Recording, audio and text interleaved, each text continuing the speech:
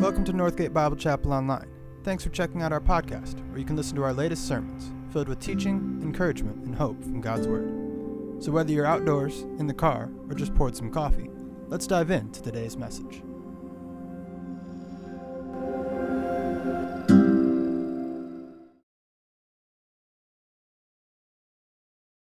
Now, how many sang that hymn for the very first time? Raise your hand. Yeah, we don't sing it very much, do we? Well, it was written by a very great man. His name was A.P. Gibbs. He was a twin. His brother Edwin led him to the Lord in South Africa, where they lived. And some years later, he went to Moody Bible Institute, and he became a great children's worker, like David Stifler, among the assemblies. And he was having a series of meetings in Montreal, Quebec, and he finished that, and he was traveling to Hamilton, Ontario, to have another series. They say he lived out of a suitcase, and on the way, he had an automobile accident in 1967, and he was ushered into the Lord's presence. Some of you might have known about him or met him, I don't know. But he was one of our teachers at Emmaus Bible School. And he taught the course on homiletics. It became an Emmaus Bible School correspondence course, Preach the Word. Some of you may have studied it.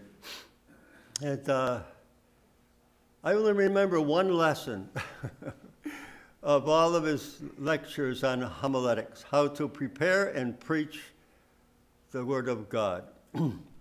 And the chapter I remember was, what he was talking about was, don't use highfalutin words that people don't understand. Just use common words, like the Lord Jesus talked about seeds and trees and birds and so forth. Just use common words that people understand. And he said, for instance, I wonder if you would recognize this poem in highfalutin language. And it goes like this: scintillate, scintillate, globule volvific, fain would I fathom thy nature specific, loftily poised in the ether capacious, strongly resembling a gem carbonaceous. Now you know that poem, right? What is it? Twinkle, twinkle, little star, right? But in highfalutin language, twinkle, twinkle, little star, scintillate, scintillate, globule volvific, like a diamond in the sky, like a gem carbonaceous. Well, I ask your apologies for not speaking on the last chapter of Hebrews, because I had this message prepared before I got the assignment. So I'd like us to turn to the passage of Scripture that inspired that hymn, Lord, our teacher be, in Luke chapter 24. And while you're looking that up, I'm going to sit down because I'm going to follow the example of our Lord Jesus Christ, who after he read the Scriptures in Nazareth, he gave the roll back to the minister, and what did he do? He sat down. So I'm going to sit down because my legs get a little shaky when I stand too long. Okay, so Luke chapter 24, we're going to read, Sir Cecil's going to read for us from verse 13 to verse 24. This is the first part of it. It has three parts. There are so many passages of Scripture that have three parts. Right from the very words of God in Genesis 1, the creation took place in three parts. 3 days the Lord made certain things, the light, the water, the land, and the second 3 days he filled those places. And he is the triune God as well, Father, Son, and Holy Spirit. Well, this is one of those other stories that has three parts to it. The first part is that the two disciples walking on the road to Emmaus did not recognize the stranger that drew near to speak with them. And he was the Christ, unrecognized, unknown. And the second part of the story is the Christ who explained interpreted the scripture. Christ explained. Christ interpreted. And the third part is Christ revealed. So we have three parts to the story that we're going to consider. And I'd like to relate our lives to those three parts, and my life to those three parts, and tell a little bit about how the Lord has led in my life. So let's read the first part, Cecil. Luke chapter 24, and verses 13 to 24.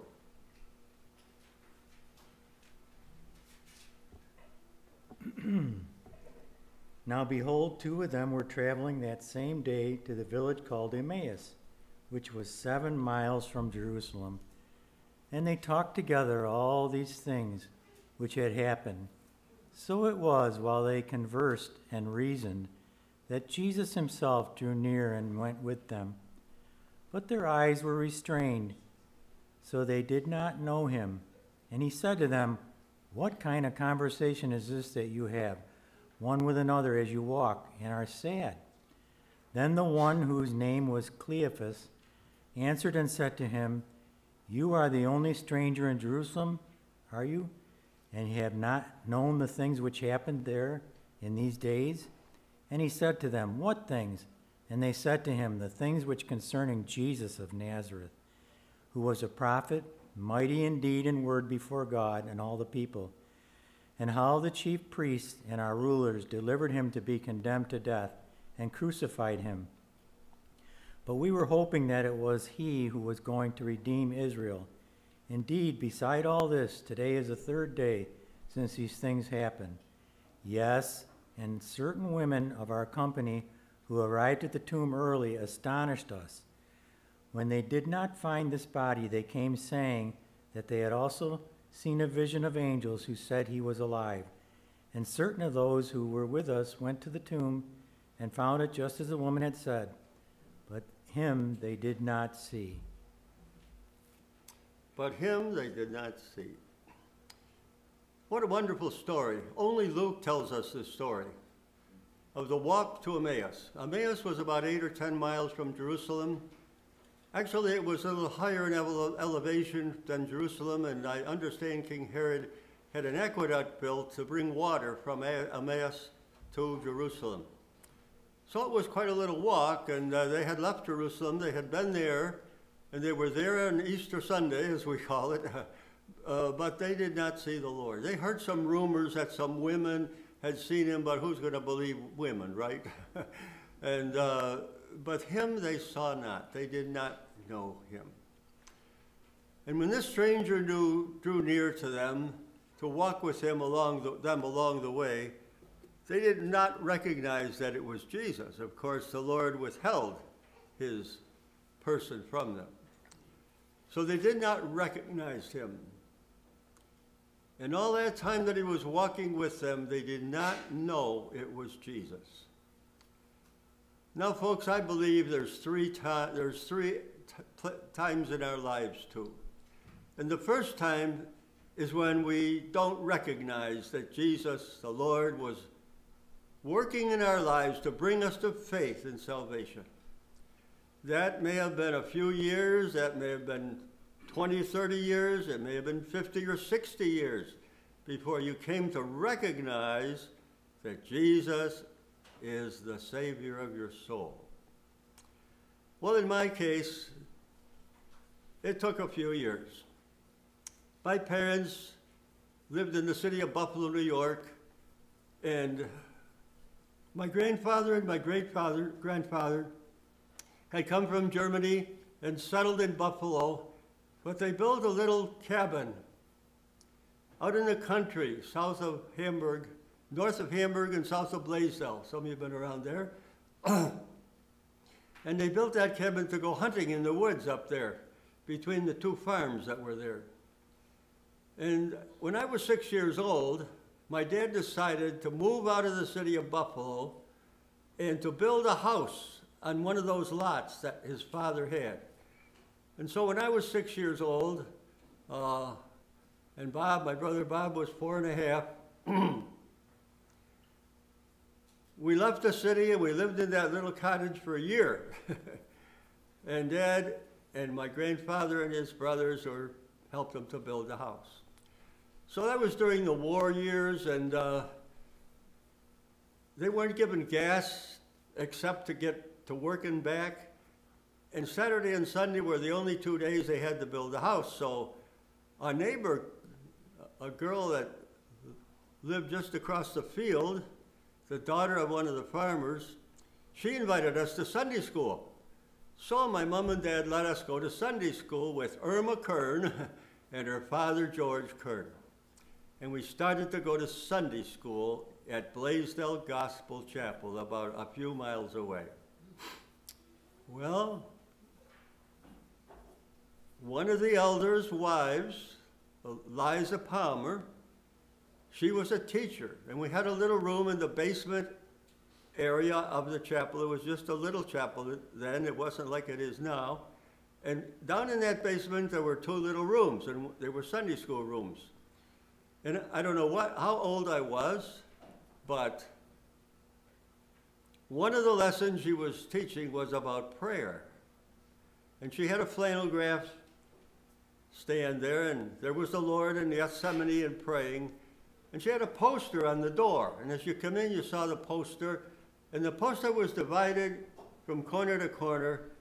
And in the upper triangle was a fist coming down hard on this table and sparks flying off of it. And above the fist it said, "My will." And in the lower triangle, there was another hand, but it was open. And it had a nail through it. And there were drops of blood falling from it. And under that hand it said, what? Thy will.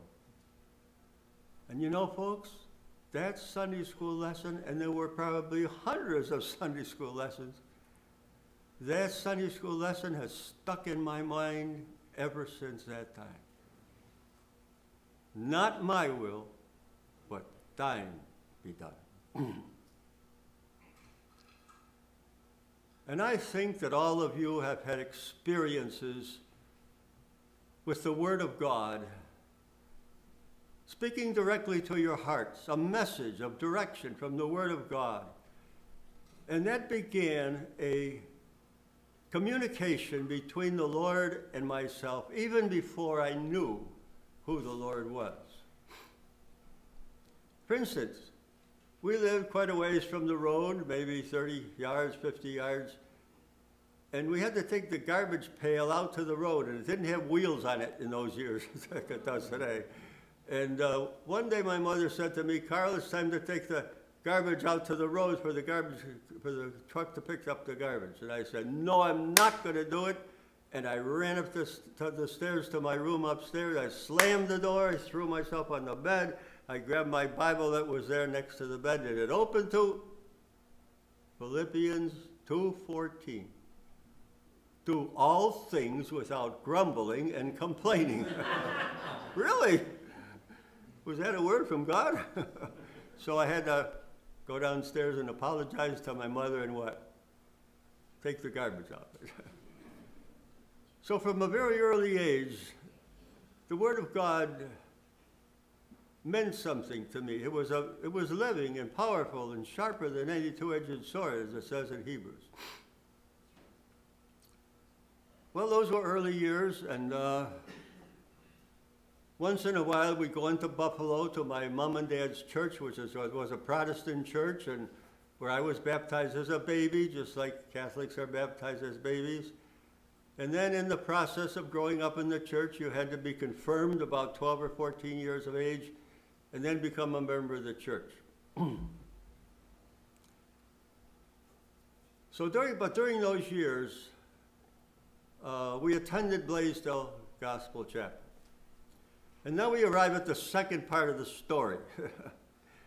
Christ explained, or Christ interpreted. And that stranger, as he had asked the 2 travelers to Emmaus, Cleopas and probably his wife, "Why are you so sad?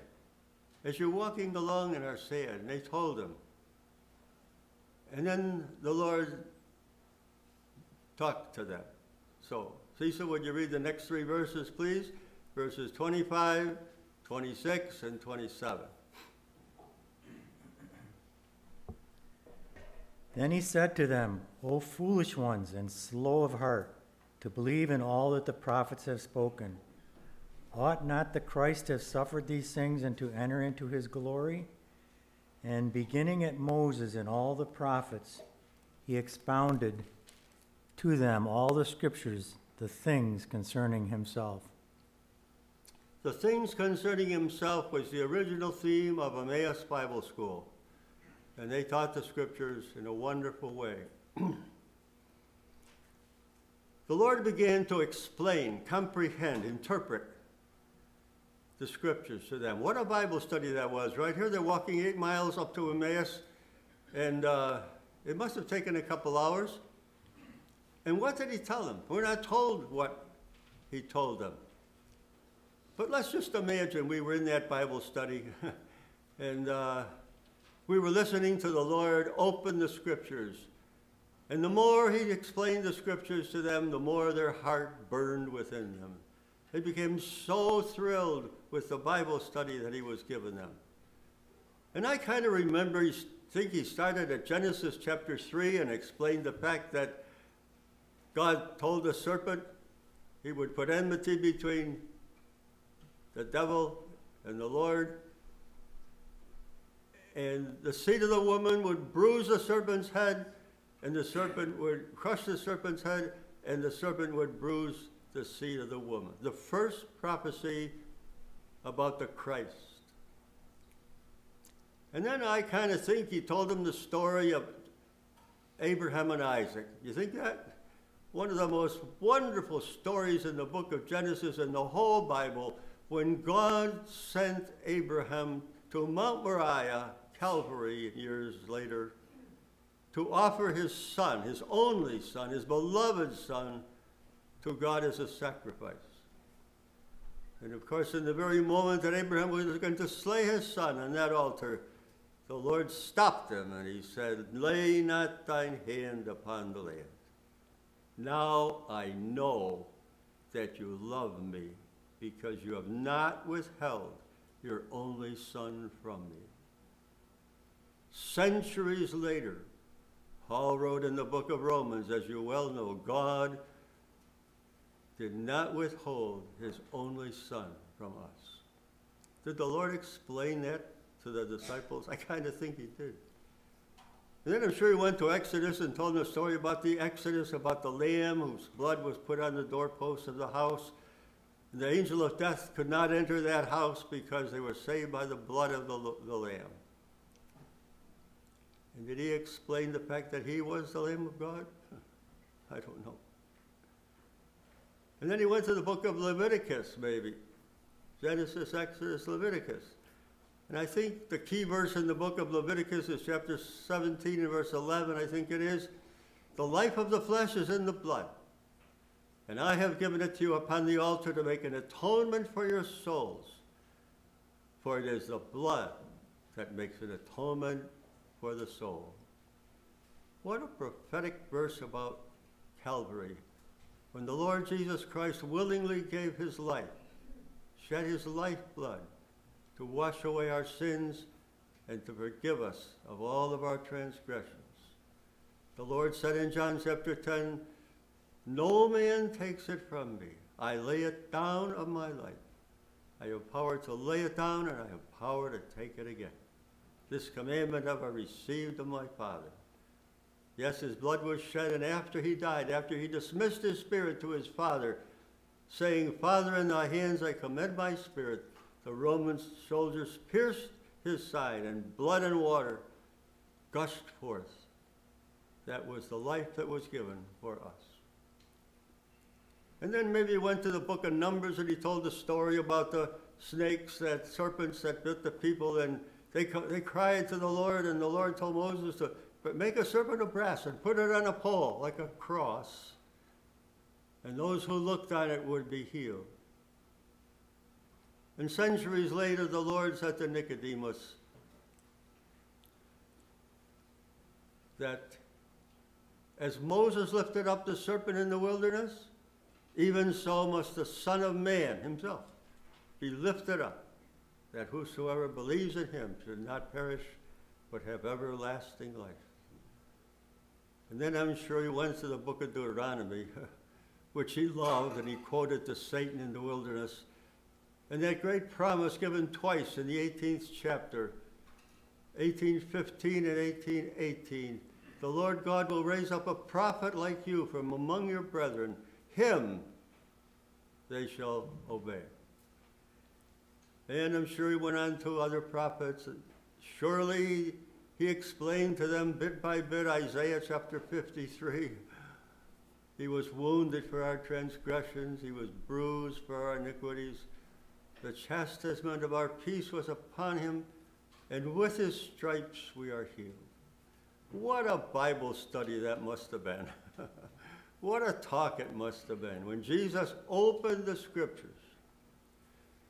Now I'm sure that in many of our lives there was a time when we were listening to the Word of God in Sunday school or on the radio or wherever, and maybe we listened for years.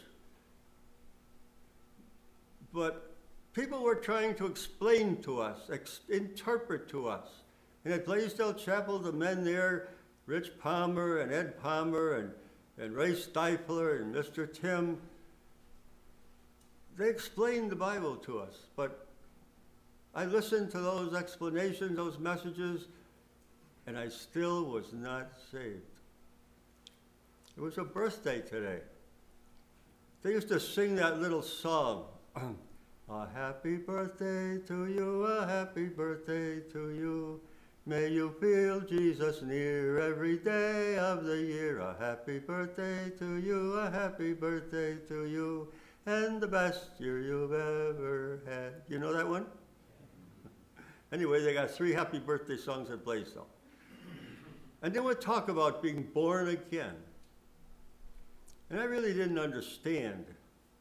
I listened to the Bible lessons, but I really didn't understand what it meant to be born again. Because my folks were members of that Protestant church in Buffalo, Trinity Evangelical and Reformed Church, and I had been baptized as a baby, and after my last year in grade school, in those years, grade school was 8 years, right? Now it's 6 years, I think, and then there's middle school, and then there's high school. But anyway, in those years, there was 8 years of grade school, and then 4 years of high school, right? So I was in my last year of grade school, in 8th grade, and my dad said, now, Carl, it's time for you to be confirmed in our church. Oh, no.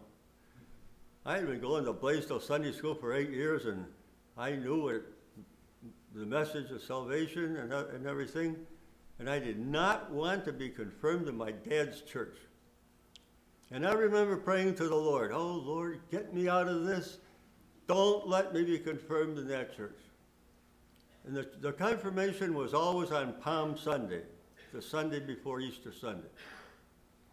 And I prayed, Lord, get me out of this. And Saturday, I woke up with a fever and a headache and vomiting and happy as a lark. And I'm not going to be able to be confirmed. Nothing doing. My dad wrapped me up in a blanket, put me in the car, and off we went to Buffalo. And where was Carl Lehmann sitting? The boys were sitting over here in their nice blue shirts and suits and ties, and the girls were sitting over here in their white dresses. And where was I sitting? In a little room off the altar with a basin in my lap, an ice pack on my head, my dad sitting next to me, and sick as a dog. But when the minister called my name, I had to go up and kneel in front of him. He put his empty hands on my empty head, and he confirmed me, a confirmed sinner. Well, I knew that that did not save me.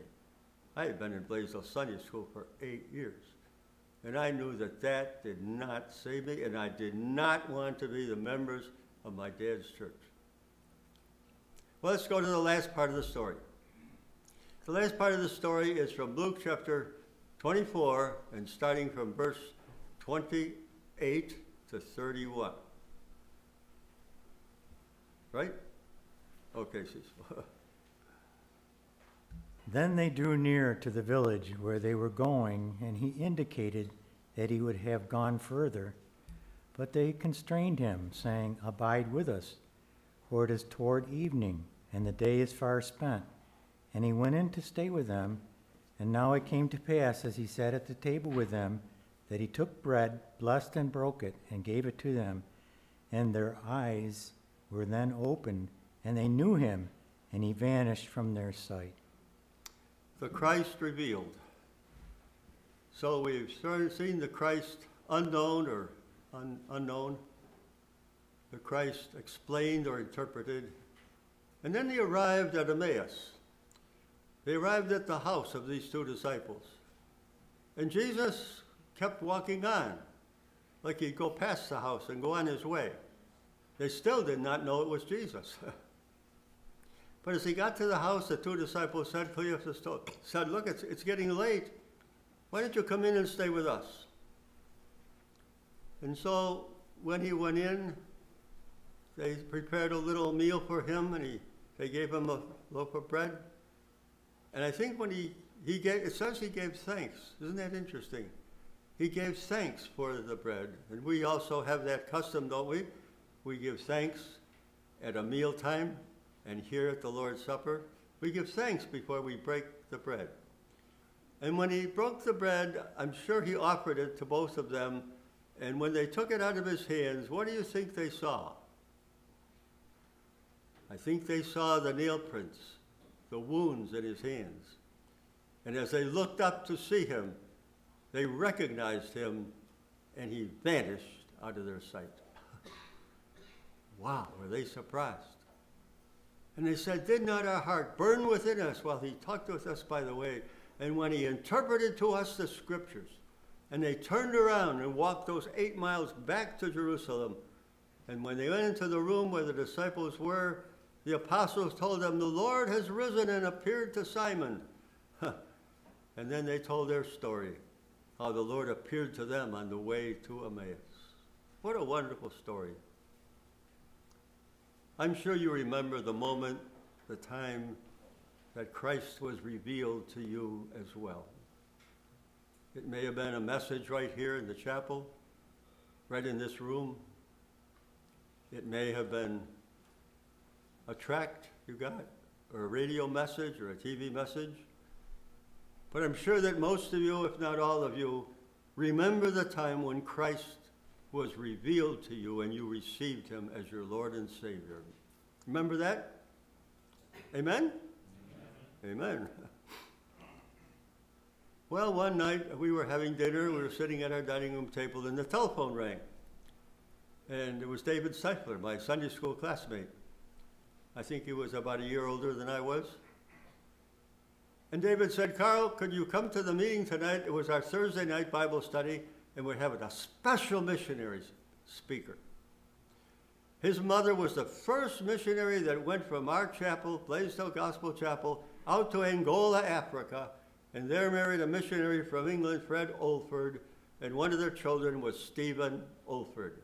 I'm sure that some of you have heard about Stephen Olford. He was educated in England.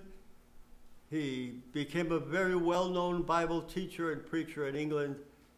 And Wheaton College out in Illinois invited him to be their semester spiritual week emphasis speaker as they began the school year in September. Well, it was about the middle of August, and on his way out to Illinois, Stephen wanted to stop off and meet the people of the assembly from which his mother had been a missionary to Africa, to Angola. And so they arranged to have a meeting on Thursday night. And people called everybody, and the place was full. The chapel was full on a Thursday night. Never happened before. But anyway, people called their friends and loved ones and family, and the place was full. And us kids were sitting down here in the front. In those years, the kids sat at the front. They didn't sit at the back changing notes or pictures, you know. They sat in the front. And I was down there with them in the front. And Stephen gave his testimony. He gave a message in his testimony. And at the end of his testimony, he said, "Now, if there's anybody here any of you have never received the Lord as your Savior, you've never confessed him as your Lord and Savior, I invite you to stand up while we're singing this last hymn. And he led us in the hymn that you all know, "Have thine own way, Lord, have thine own way. Thou art the potter, I am the clay. Mold me and make me after thy will, while I am waiting, yielded and still." I think it has 4 verses. And while we were singing those 4 verses, one and another began to stand up. And that night, 14 people received the Lord as their Savior, and I was among them. I knew that I had not been saved yet, and I needed to receive the Lord in my life. And that night, Christ was revealed to me through that message and testimony, and that night I received him as my Lord and Savior. Now, if there's somebody here that has not yet received Christ, remember, the Lord is working in your life even before you knew him. Those 2 disciples didn't know that stranger was Jesus. And then over the years, maybe you've heard the Bible taught by many different people, but you've never understood about the new birth and how to be saved. Even though the scriptures were exposed, explained, and interpreted, and maybe it took a while. And maybe someone here has still never received the Lord as their Savior. But maybe this morning Christ is revealed unto you. And now you know what it means to be born again by the Word of God and the Spirit of God and the sacrifice of our Lord Jesus Christ. So while we pray, I just ask you to open your heart to the Lord and then tell somebody about it afterwards, that you have received the Lord today as your Lord and Savior. Father, we thank you this morning for being able to be here once again at Northgate. And thank you, Lord, for the assembly and their help and sacrifice toward us in Colombia with the Emmaus work. And I pray, Lord, that you will just bless each and every one as they continue to go on and walk with the Lord and witness for him. And if there's anyone who has not received the Lord Jesus as their Savior, that he's still unknown to them, even though they've heard the Word of God maybe many times, but they've never opened their heart and received the Savior as their Lord and Savior. And I pray, Lord, that even at this moment while we're praying, they might open their hearts to Christ and receive the forgiveness that the Lord Jesus Christ offers and be born again of the Spirit of God and become a child of the living God. Thank you, Father, for the opportunity to be here once again with the believers here at Northgate and for their faithfulness in the work there with us in Colombia. Thank you, Father, in our Savior's precious name. Amen.